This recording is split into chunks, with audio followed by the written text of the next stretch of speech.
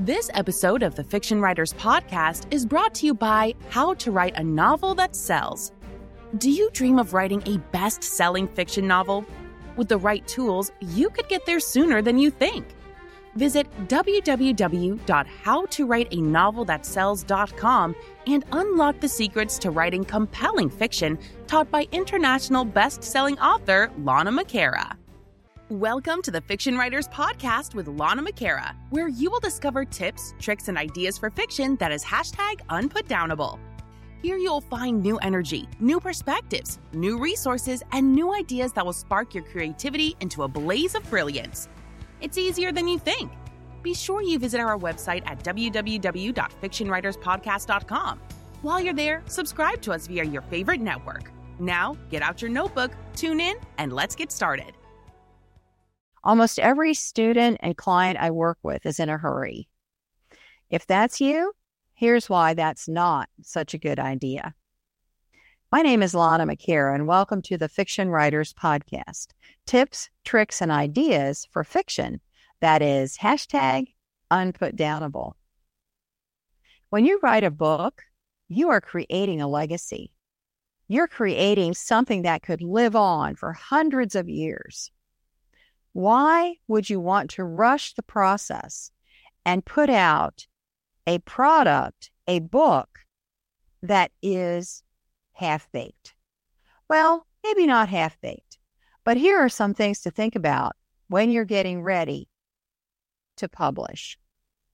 When you have, say you just don't get a contract right away. Maybe you can't find anyone. You're looking for traditional publishing. You're looking for a hybrid. You're not getting it right away. Well, here's some things that's going to help you. First of all, as you're writing, in the writing process, and going over these additions and drafts and so forth, you're developing habits. You need to develop habits as a writer. There are certain turns of phrases you want to avoid. You want to get sensitive to that. You want to get used to feeling the writing as complete, rather than dashing something off and going good enough. And I know a lot of marketers, internet marketers, are saying, just fire and then aim. But that does not apply when you are writing a book and a legacy for your company, for your family, for yourself. So watch your habits. Develop your habits as a writer. Does that mean rolling out at a certain hour and hitting the keyboard early before work? Does that mean making notes and having ideas come into your mind throughout the day and carrying a little journal with you or something like that? Develop your habits. And so this is not a one-off thing. If you want to be a professional writer, then you think in certain ways, you notice certain things, and you record, and you do these things habitually. You're constantly filling your pantry of ideas and sensory images and characters and other things. And so develop those habits while you're waiting to publish. The second benefit is that you can dig deeper. The first idea you have isn't probably going to be the one that's going to make it for you. Keep digging for ideas. You want the deep stuff. You want the timeless ideas and situations and so forth. So keep digging for good ideas.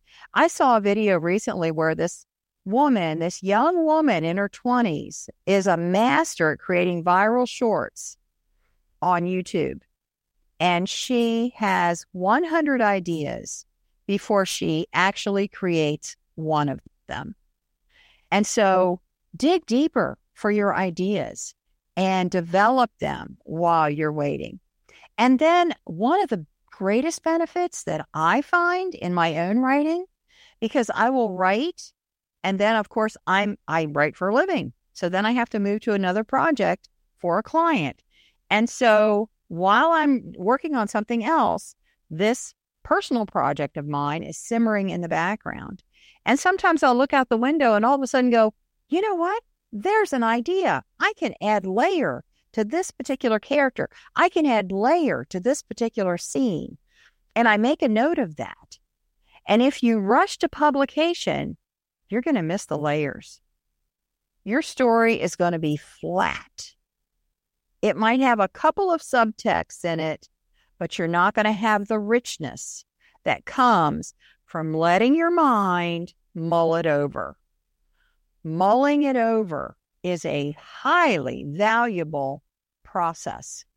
So when you feel like laying on the couch and watching Netflix, you're actually working. I know this is good news for everyone because your mind is still mulling over, and you'll have ideas and you'll see layers and you'll get inspiration for the way you can work things out in your story. Don't rush to publication. And then another one, the last one, which I believe is the fourth one or number 5, you can connect your book to a hook. And when I go like this, I mean I'm hooking in to a topic. So a hook connects into public relations.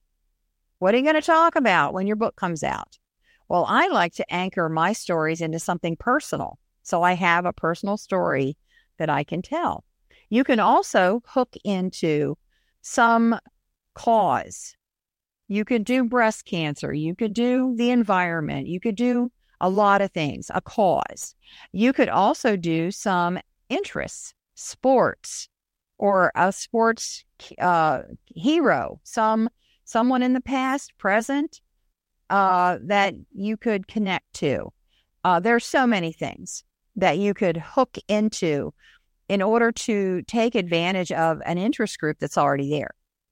And it doesn't have to be sleazy. It can be perfectly natural. I had a client, a book coaching client, who hooked in to a nonprofit organization that helps families of children with cancer. That's a beautiful thing. It wasn't sleazy at all. She's donating, actually, a portion of her book's profits to this organization as a thank you. So find a way to create reasons to talk about your book, to talk about your story, to talk about where your ideas came from and inspiration that you had. Rushing to press not only leaves some typos in there, more than likely, but it also really hinders your ability to create a timeless legacy piece that you could be proud of, not only for decades to come, for generations to come. So take your time. And then when you're done, you can go with confidence and you have something to talk about. Thank you so much for being with us on the Fiction Writers Podcast today. My name is Lana McAra. See you next time. Thank you for tuning into the Fiction Writers Podcast with Lana McAra, where we share tips, tricks, and ideas for fiction that is #unputdownable. Remember to visit our website at www.fictionwriterspodcast.com and enjoy even more great episodes like this one. Again, while you're here, subscribe to us via your favorite network. We look forward to seeing you next time on the Fiction Writers Podcast.